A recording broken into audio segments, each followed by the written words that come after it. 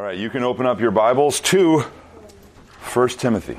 1 Timothy. I have been putting off doing 1 Timothy for as long as I physically could. Because, when Steve goes through 1 Timothy, I just want to delay it. But I can delay no further. I'm running out of New Testament letters to overview. So, 1 Timothy. We're in 1 Timothy this morning. And just to give you a taste of 1 Timothy, turn to 1 Timothy 6, verse 11. Paul writes this to his true child in the faith as he refers to Timothy.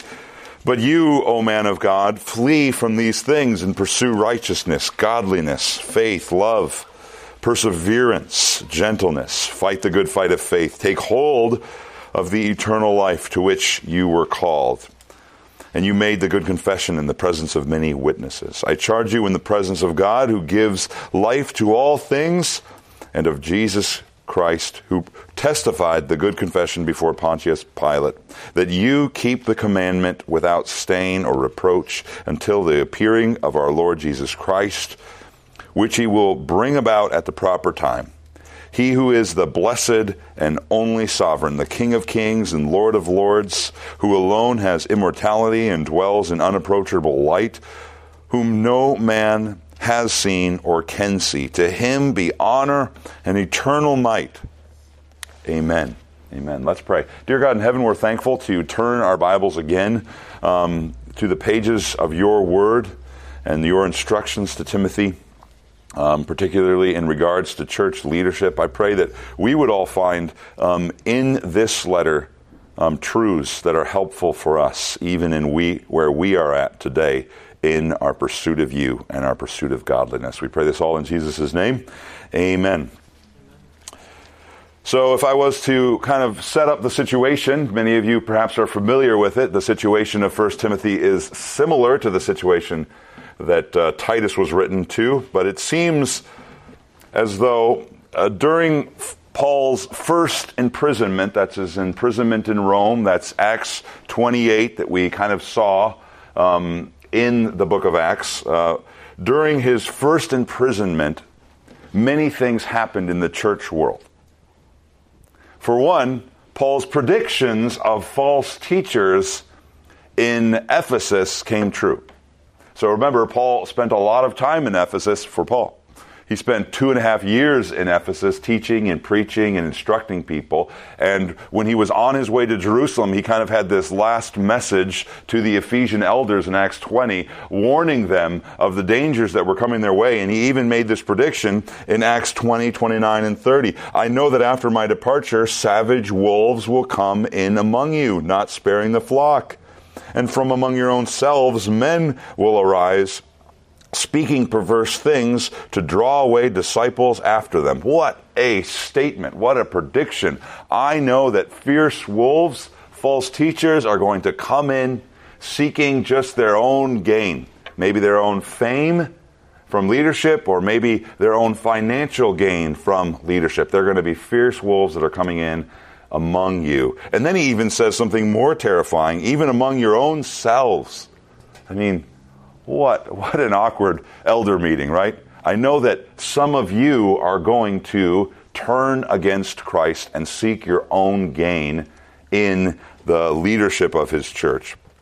That's Paul. And then, of course, that leads us to kind of a few hints and suggestions that we find in 1 Timothy, 2 Timothy, and then Titus for what happened after Acts 28. There's good reason to believe that after Acts 28, Paul was released. We see that in church history, but we also see that hinted at in the New Testament letters. For example, you guys are all familiar with this argumentation, but the letter to the Philippians. Paul seems very comforted and encouraged that he will be released soon. Versus, 2 Timothy, where he is not so encouraged about his release. We also see in church history, many of the church fathers witnessed that Paul himself was released and actually went as far as to go to Spain, which we saw him seeking to do at the end of Romans as well. So there's various reasons for why we believe that 1 Timothy, 2 Timothy, and Titus were all written kind of after Acts 28. in the pages of history that we don't have inspired in our Bible anymore. What happened, Paul would eventually go to Spain, as is witnessed by Clement of Rome, who said Paul served even the far regions of the West, which is, if he's in the West, saying Paul went west means probably he was farther beyond Rome than even what Rome was. So that would have been Spain most likely. But it seems as though before Paul went to Spain, Paul decided to return to Macedonia and Asia, which in contemporary geography is Greece and Turkey. And you remember, Macedonia was where the Thessalonian church was, the Philippian church was. Asia was where Ephesus was, Colossae was. Once again, Paul spent a lot of time with these churches, and Paul decided for some reason to change his plans. He'd been in prison for a while, perhaps, and he just wanted to see these churches again to see how they were doing. Or perhaps he had heard that trouble was coming in the Ephesian church. That's just a suggestion. We also see other things kind of indicated to us when you read particularly the end of these, Timothy's and Titus. You see that Paul had a companion, many companions during his first imprisonment. Timothy was one of them who was with him in the house arrest.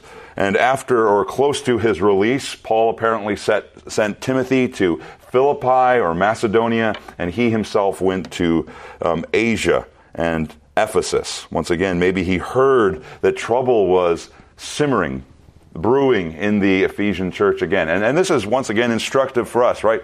Paul never holds fast to plans. Paul often changes his plans out of concern he has for people, right? So he said, I'm going to delay my travel plans to Spain to make sure the Ephesian church is doing okay. And of course, when he gets there, he sees that many false teachers have infiltrated the church, and perhaps even from among those elders themselves. And Paul leaves Timothy, when Timothy finally joins up with him, leaves Timothy in Ephesus to kind of clean up the church a little bit. This is what we read in 1 Timothy 1:3. I exhorted you, when going to Macedonia, remain on at Ephesus so that you may command certain ones not to teach different doctrine. And this, of course, gives us the purpose of 1 Timothy. Why was 1 Timothy written? It was written to instruct and exhort leadership in the church. Leadership that is sometimes difficult in the church. Leadership that is uncomfortable in the church. Leadership that requires godliness in the church, conviction. This letter is written to instruct, motivate, and encourage leadership in the local church. As a matter of fact, look at the motive. 1 Timothy 3:14. Paul tells you why he's writing this letter. Whenever you see this, once again, whenever you see a writer say, this is why I'm writing, take special notice of that. 1 Timothy 3:14 and 15. I am writing these things to you, hoping to come to you soon. But in case I am delayed, I write so that you will know how one ought to conduct himself in the household of God, which is the church of the living God, the pillar and support of the truth. Paul is writing so Timothy knows how he should conduct himself, and Timothy knows how he should lead others in conducting themselves as well. Of course, this whole letter you could just sum up in the word leadership. Leadership instructions. You could say it that way. That is what 1 Timothy is about. It's about leadership instructions. It's given because of false teachings. It's given because of the need for church order. And these instructions are given because of the difficulties of the pastoral ministry itself. These are leadership instructions. Now, as I was reading through 1 Timothy, it was very difficult for me to kind of find Paul's flow and his kind of structure, you'd say. I'm always looking for, like, how does he develop his argument? What is his argument? And it was very difficult to kind of determine what his structure was. And that's for a very simple reason. Paul is writing a personal letter to someone. And when you're writing a personal letter, sometimes you kind of float around and kind of move from one point to the next, kind of a little bit subtly. And that's what we see in Paul as well. He's giving exhortations to Timothy. He's giving instructions to Timothy. But he's doing it in a sort of casual writing way. But that doesn't mean it's at all unserious or not significant. We see various commands given to Timothy, very strong commands. And so that's kind of how I'm going to attach the message here. What is the message of 1 Timothy? It's given to us in a series of commands. Matter of fact, the chapters are pretty helpful in dividing up 1 Timothy. That's what I think. 1 Timothy 1 is about false teaching. 1 Timothy 2 and 3 is about how people conduct themselves in the church. 1 Timothy 4 is personal exhortations to Timothy to do these things. 1 Timothy 5 is how Timothy should relate to other people in the church, what relationships look like in the church. And then, of course, 1 Timothy 6 is final exhortations. But we'll kind of break this down following the basic commands. Now, that's kind of introduction to the letter. Now, there's something I need to do before we just go into learning what this letter has to teach us about leadership in the church. I have to answer one very important question. Why do you care? Right? Why should you care about leadership in the church? Now, we've talked about this before, but something dawned on me while I was reading 1 Timothy for why you should really care about the message of 1 Timothy and why you should really care about leadership. Well, number one, first off, there may be some of you that aspire to church leadership. And as it says in 1 Timothy 3 verse 1, it's a trustworthy saying, if any man aspires to the office of overseer, he desires a good work. Oh, I should teach on this because for some of you who truly aspire to serve Christ Jesus in the church, you should see and understand what is required of you. It is a good work, but it's a hard work. But there's another reason also, and Pastor Steve has touched on this, and I think this is important as well. The congregation that knows what good leadership looks like is an asset and an encouragement and a motivation to their leaders. You should know what good leadership looks like so that you can hold your leaders accountable. That's another good reason. But the reason that's most interesting to me, and here's what I would argue for why you should listen to these leadership principles. I would say, if you are a Christian at all, if you are pursuing godliness at all, if you're pursuing sanctification at all, if you are seeking to follow Jesus at all in your life, you are going to be leading in this life.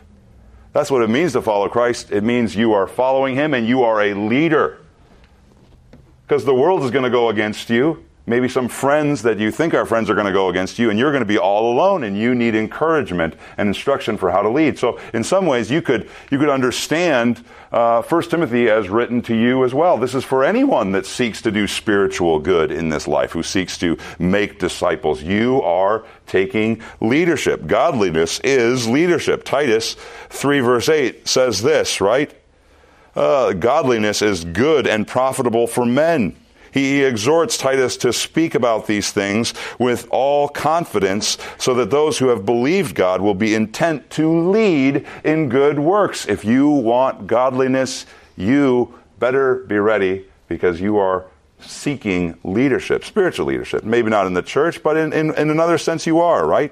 Making disciples is pursuing leadership. If you want to do good spiritually for other people in your life, you're pursuing leadership. You're pursuing to be an example to those around you. So you need the instructions and encouragements, albeit a little bit separated from why Timothy needed these instructions, but you need them all the same. 1 Timothy is full of exhortations and motivations, and I think you can apply it even to the basic call of godliness in everyone's life. So listen to this, listen to these leadership lessons, but ask yourself, why do I need to learn these things? What leadership lesson is important for me in my life? I'm trying to follow Christ. I'm trying to grow in godliness. I'm going to experience persecution if I do. Why do I need such leadership lessons as Paul gives to Timothy here? Let's look at the first leadership lesson. First leadership lesson, be ready for a fight. Be ready for a fight. Once again, anyone who seeks to do spiritual good for someone else better be ready for spiritual resistance. Anyone who aims at doing spiritual good, at leading in good works, should be ready for a fight. See the basic command here at the end of chapter 1, verse 18. This command I entrust to you, Timothy, my child, in accordance with the prophecies previously made concerning you, that by them you may fight the good fight, keeping faith and a good conscience, which some, having rejected, suffered shipwreck in regard to their faith. Those who take spiritual leadership, responsibility, need to be in a fighting stance, need to be expecting resistance in their life. And this goes for anyone who desires to live godly in Christ Jesus. Be ready for a fight. And it might not be a fight with your fists, most likely won't be. It might not necessarily be a fight in, upholding church policy, but it might just be a fight in your own mind to believe that the Word of God is true. Be ready for a fight. If you want to live godly in Christ Jesus, be ready for a fight. The church's enemies will attempt to derail. Your enemy will attempt to derail your godliness. Where? In your mind. Be ready to fight. That's what you see happen there to these two men, Hymenaeus and Alexander, in verses 20, right? They were blaspheming for some reason. Therefore, they're handed over to Satan. They believed false things about God. That's what blaspheming is. Saying false things about God. What kind of doctrine is most dangerous in Paul's mind for Timothy to address? It's interesting. The kind of false teaching, the different doctrine that is particularly dangerous is false teaching, different doctrine about the gospel itself. Look at this. Verse 6. Some shrank from these things, having turned aside to fruitless discussions, wanting to be teachers of the law, even though they do not understand either what they are saying or the matters about which they make confident assertions. What are they endlessly talking about? We talked about this on Thursday. They're paying attention, verse 4, to myths, to endless genealogies. They're just speculating instead of furthering the stewardship which is from God by faith. What is the danger to the gospel here? Basically, what they're saying, they're harping on genealogies and myths. They're harping on what makes me impressive spiritually. Look at who I belong to. Look at what I know. Look at all this secret knowledge that I have amassed. They're basically saying the gospel, Christianity, is for those who are respectable.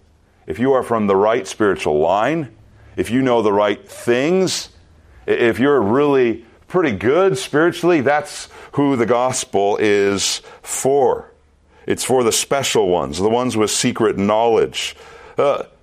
Before you can really become a Christian, you have to look pretty respectable. You have to become a Jew, right? You have to do certain good works. That's what the false teaching here is presenting. But what's the truth of the gospel that we should fight for? The truth of the gospel, and Paul says this, is that the gospel is not for the pretty good people, not for the respectable ones, not for the ones who have impressive resumes already going to Jesus. It's for the convicted sinners. It's for those people that are desperate before God because they see their true condition under God. Look at Paul says, the law is good in verse 8 if one uses it lawfully.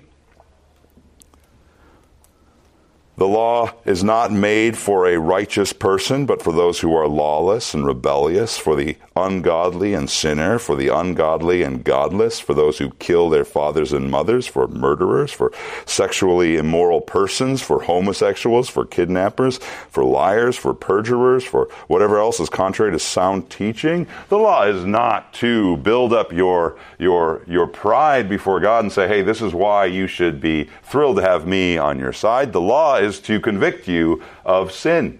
The gospel that you believe is one that convicts you as a sinner. The conviction of guilt is what people have that receive the gospel. The gospel is not about puffing up our pride, but compelling us in our desperation to pursue Christ and Christ alone in His righteousness. The gospel message, think about it this way, is for lawbreakers. The gospel is for kidnappers. The gospel is for rebels. The gospel is for the homosexuals. The gospel is for those people who are sexually immoral. The gospel is for sinners. The church is actually a place for sinners. Those who receive the gospel are those people who are convicted as sinners. As a matter of fact, Paul is an example of this, right? He says in verse 15 of chapter 1, "It is a trustworthy saying and deserving of full acceptance that Christ Jesus came into the world to save sinners, among whom I am the foremost." False teachers want to puff themselves up and create like a selective group of only the best, only the respectable ones. And Paul is saying the gospel is not for the respectable ones. The gospel is for those people who have nothing to offer to God spiritually. So you could say it like this, we preach that the church is a place for sinners, right? That is what the church is for those people who are convicted by the law of their condition before God, and we must fight for this. But we could also say the church is a place for sinners, but the church, be very careful here, is not a place for sin. The church is a place for sinners, but the church is not a place for sin. And this is where we get to our second instruction for leadership.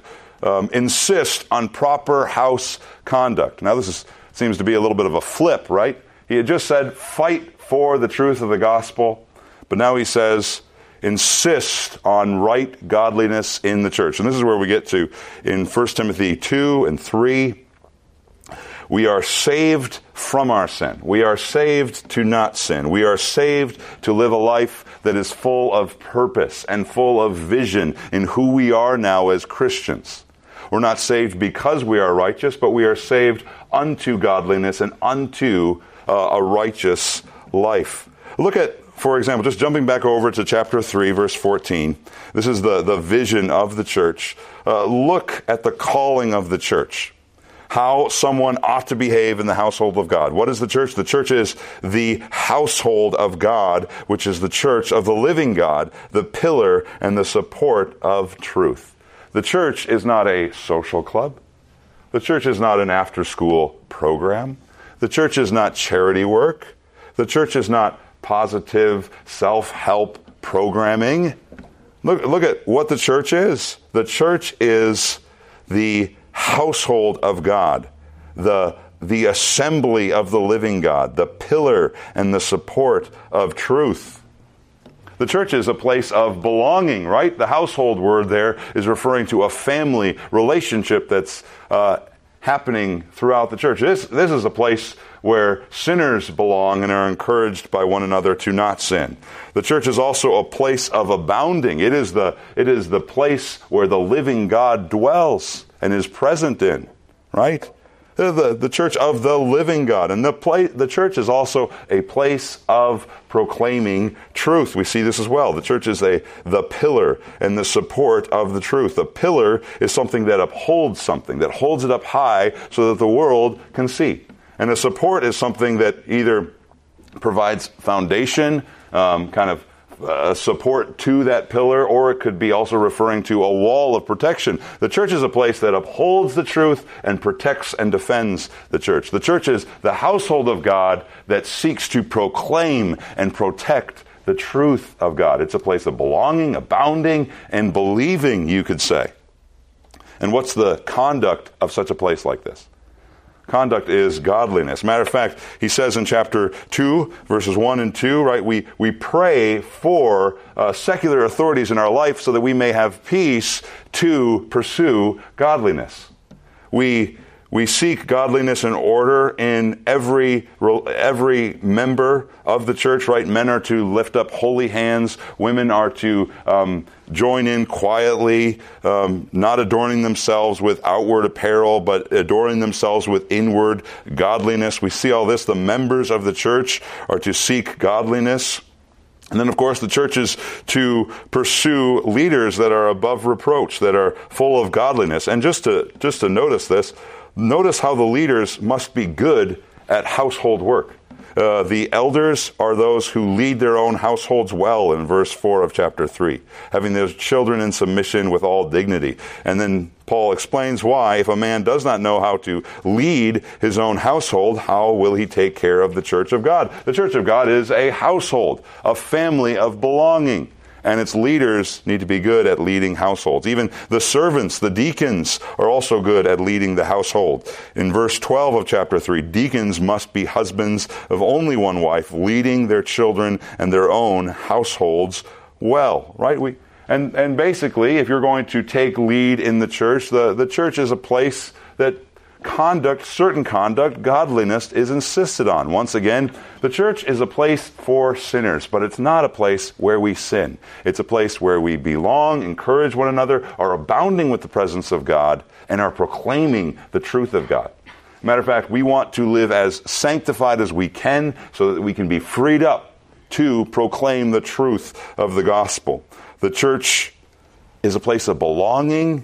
It's a place of proclaiming, and it's a place of abounding. Another leadership principle, leadership instruction from 1 Timothy. I just kind of summarized chapter 4 basically this way. Don't give in and don't give up, no matter what.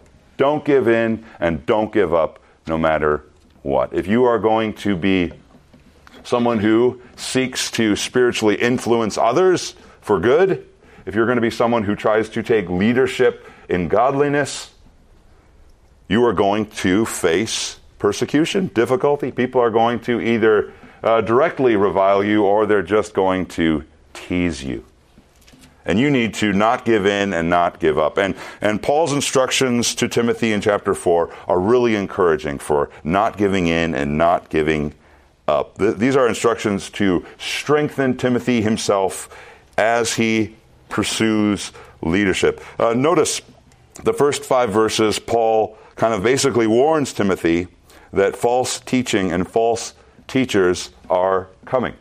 And you get the sense, because it comes right after chapter 3, that Timothy, regardless of how well you teach in this church, regardless of how many great sermons are preached in this church, regardless of how many great leaders are appointed in this church, know this for sure, that false teachers are still going to come.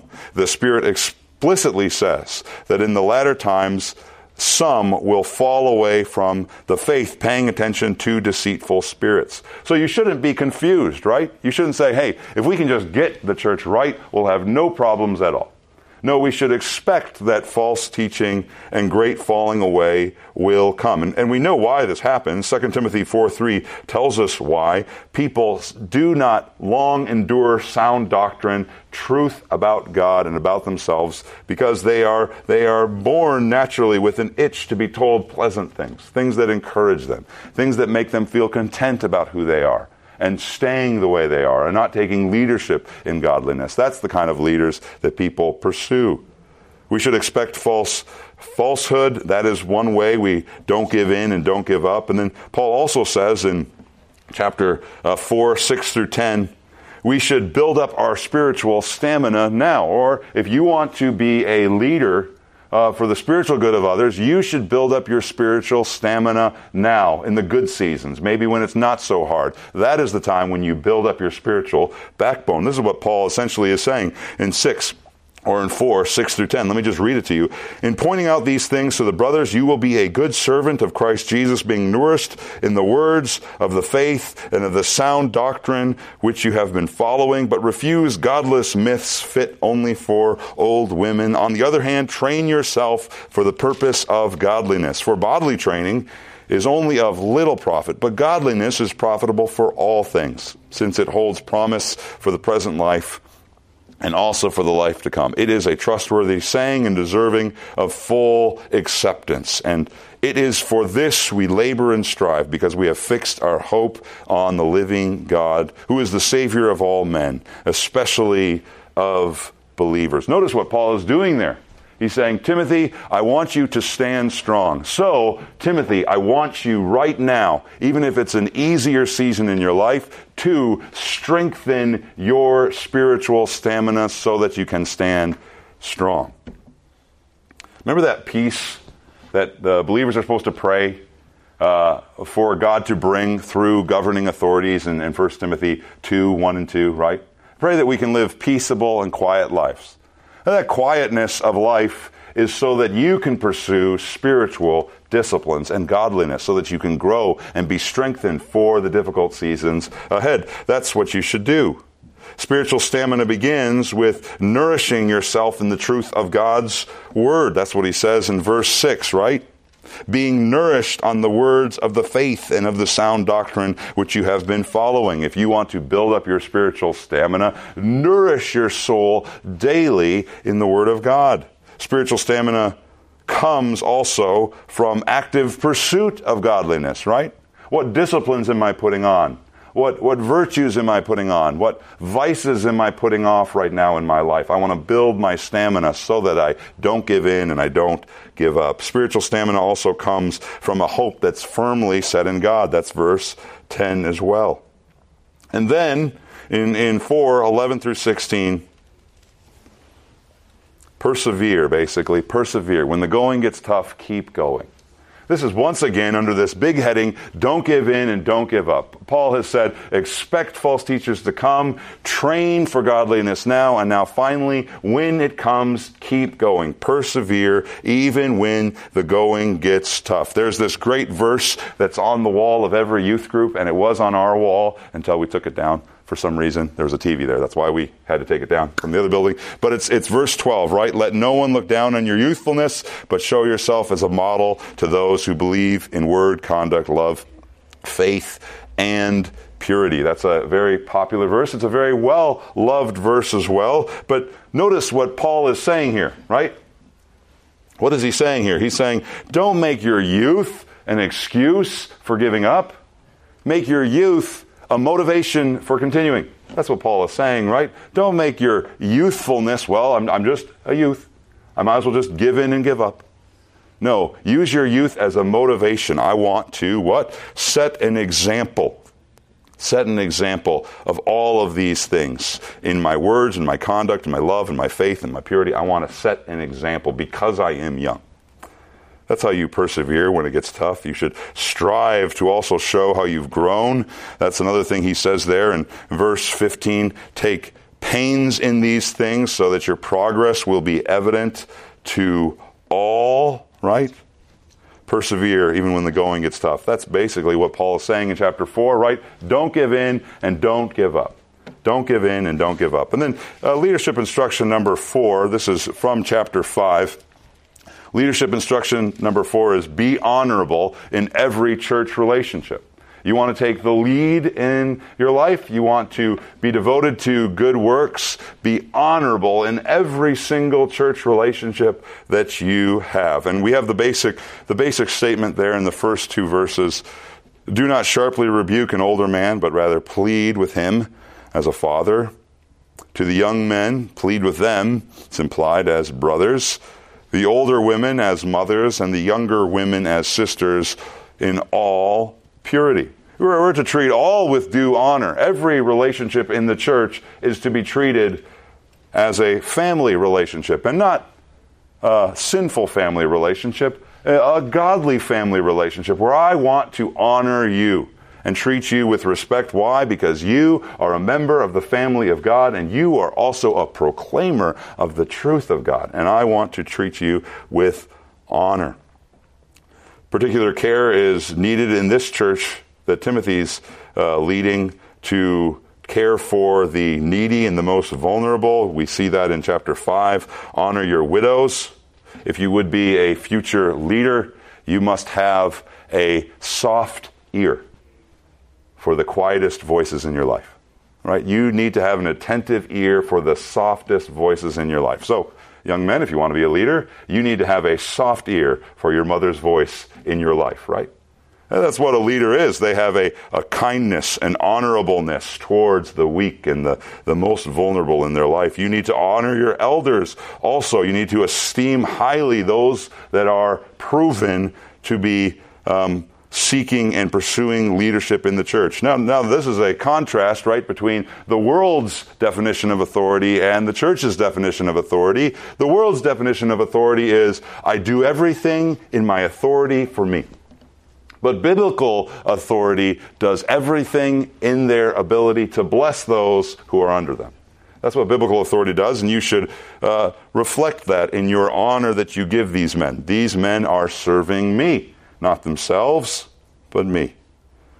You should also be honorable in every relationship, even the lowest relationship. And notice what Paul says here in chapter 6, 1 and 2, right? He refers to slaves honoring their masters, especially if their masters are Christians. Now, there perhaps was a temptation, right? My master's a Christian, and maybe even I'm actually an elder in the church, and my master is under me in the church, and if I'm a slave, I should still treat my master with utmost honor. Once again, all relationships in the church have this honor to them. We are all members of the household of God. We are also members of the pillar and the support of truth. We treat one another with honor. Here's a final leadership instruction, and we'll try to shut it down. Leadership instruction number 5, guard what you've been given. Leadership instruction 5, guard what you've been given. If you are a member of the Church of God, you have a sense. I have been entrusted with something special. The truth of God. The truth of the gospel. I want to guard that. And notice, it's transitional. Chapter 6, 1 and 2, talking to slaves to honor their masters, is in one sense talking about relationships in the church, but also talking about guarding what you've been given. Notice what he says in chapter 6, verse 2. Those who have believers as their masters... chapter 6, verse 1. All who are under the yoke as slaves are to regard their own masters as worthy of all honor, so that the name of God and our doctrine will not be slandered. Notice, even slaves see themselves as having been given a glorious thing. The doctrine of God, the good news of God. And it is something that I want to guard through my behavior. I don't want the good news of the gospel to be slandered by my reprehensible behavior to those in authority over me. I want to uphold the doctrine of God, right? And this is for church leaders especially, but it's for all members of the church. We all have a sense that I have been given something that I want to protect. And that means I'm going to live a certain way, and I'm going to also obey a certain way to all, and I'm going to guard the truth of God as well. And then this is the final chapter here, chapter 6. I'll just give you 3 basic means of guarding that the Apostle Paul gives Timothy. 3 basic means of guarding. Guard what has been entrusted to you by knowing the truth. Guard what has been entrusted to you by purifying your motives. And then guard what has been entrusted to you by motivating your perseverance. We'll try. Here we go. Guard what has been entrusted to you by knowing the truth. You see this. Chapter 6, verse 3, basically all the way through verse 5. And then at the very end of this chapter, verse 20 and 21, there is this return from chapter 1 to guarding against false teaching, right? And how do you guard against false teaching? You guard against it by knowing that it's different. He says in verse 3, right? Anyone who teaches a different doctrine and does not agree with sound words. You know it's a different doctrine. You know it doesn't agree with sound words. Why? Because you know the truth of God. And the same thing happens at the very end as well, right? Oh, Timothy, guard what has been entrusted to you. Turning aside from godless and empty chatter. You know it's godless and it's empty because you know the truth. You guard what has been given to you by knowing the truth of God. But also, you guard what has been entrusted to you by purifying your own motives. And we see here in chapter 6 kind of a picture into what's motivating these false teachers. They are motivated, in verse 5, supposing that godliness is a means of gain. And Timothy, in contrast, is to not be motivated by godliness as a means of gain. He is to be motivated by godliness as sufficient in and of itself, right? I am to say, if I have godliness, I have enough. Godliness alone is a worthwhile endeavor. It doesn't matter if I don't get first place in something. It doesn't matter if I get picked for all the under schools that aren't very important in this world because of my stance for godliness. It doesn't matter if I don't get the greatest job that I could in this world. Godliness in and of itself is a means of great gain. It is something that I can be content in. The love of money is the root of all sorts of danger, he says in verse 10 of chapter 6, right? I need to be careful in purifying my motives. I want godliness because godliness on its own is great gain. You guard what has been trusted to you by guarding your motives for why you want to entrust things. And then finally, you guard what has been entrusted by motivating your perseverance. There's a few reasons why, or ways in which Paul motivates Timothy to persevere, but it goes right back to those first verses that I read to you, right? But you, O man of God, flee from these things, pursue righteousness, godliness, faith, love, perseverance, gentleness, fight the good fight of faith, take hold of the eternal life to which you were called. Why should you be eager? Why should you be eager to guard what has been entrusted to you, even if you are just a member of the church? Because you have been called in the grace of God to eternal life. That's why I should guard it, because I have received a gift that I do not deserve, and I'm going to treat it as important. But also, notice you're also motivated because there are people that have watched you, right? Take hold of the eternal life to which you were called. And you made the good confession in the presence of many witnesses. Now, this perhaps refers to ordination, but more likely, I think, it refers to the confession that Timothy made at his baptism service, right? I confess that Christ is Lord, and I am holding on to eternal life by holding on to Him. And many were there watching that and witnessing that. And that is motivating, right? I do not want to let down or mislead those people who saw me take the good confession. You're also called to follow Christ's example. You see that in verse 13, right? Every person that wants to follow Christ is going to suffer difficulty and trial, and we shouldn't be surprised by that. But then verse 15 is helpful, very motivating. You keep the commandment without stain or reproach until the appearing of our Lord Jesus Christ, verse 15, which He will bring about at the proper time. He who is the blessed and only sovereign, the King of kings and Lord of lords, who alone has immortality and dwells in unapproachable light, whom no man has seen or can see. To Him be honor and eternal might. Amen. You are motivated to guard because you know the one who is more powerful than any of the evil or the schemes that is against the church, right? You know the one who is the only sovereign, the King of kings, the Lord of lords. That motivates you to guard, right? Because I know the ultimate God, the true and only sovereign, to whom all praise belongs. This motivates me to guard what has been entrusted. So here's Paul's leadership lessons to Timothy in 1 Timothy. Once again, I'll just run through them real quick, right? Be ready for a good fight. Insist on proper house conduct. Don't give in and don't give up. Be honorable in every church relationship and guard what has been given to you.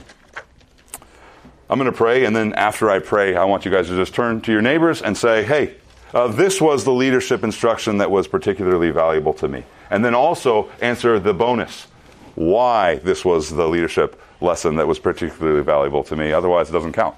So let's pray. Dear God in heaven, we thank you for this time in your word. Thank you for the blessedness of having your truth and being able to be informed and instructed by it. I pray that none of us would see ourselves outside of some capacity to lead in godliness. We pray that we would all take these things to our heart in full conviction. We pray this all in Jesus' name. Amen.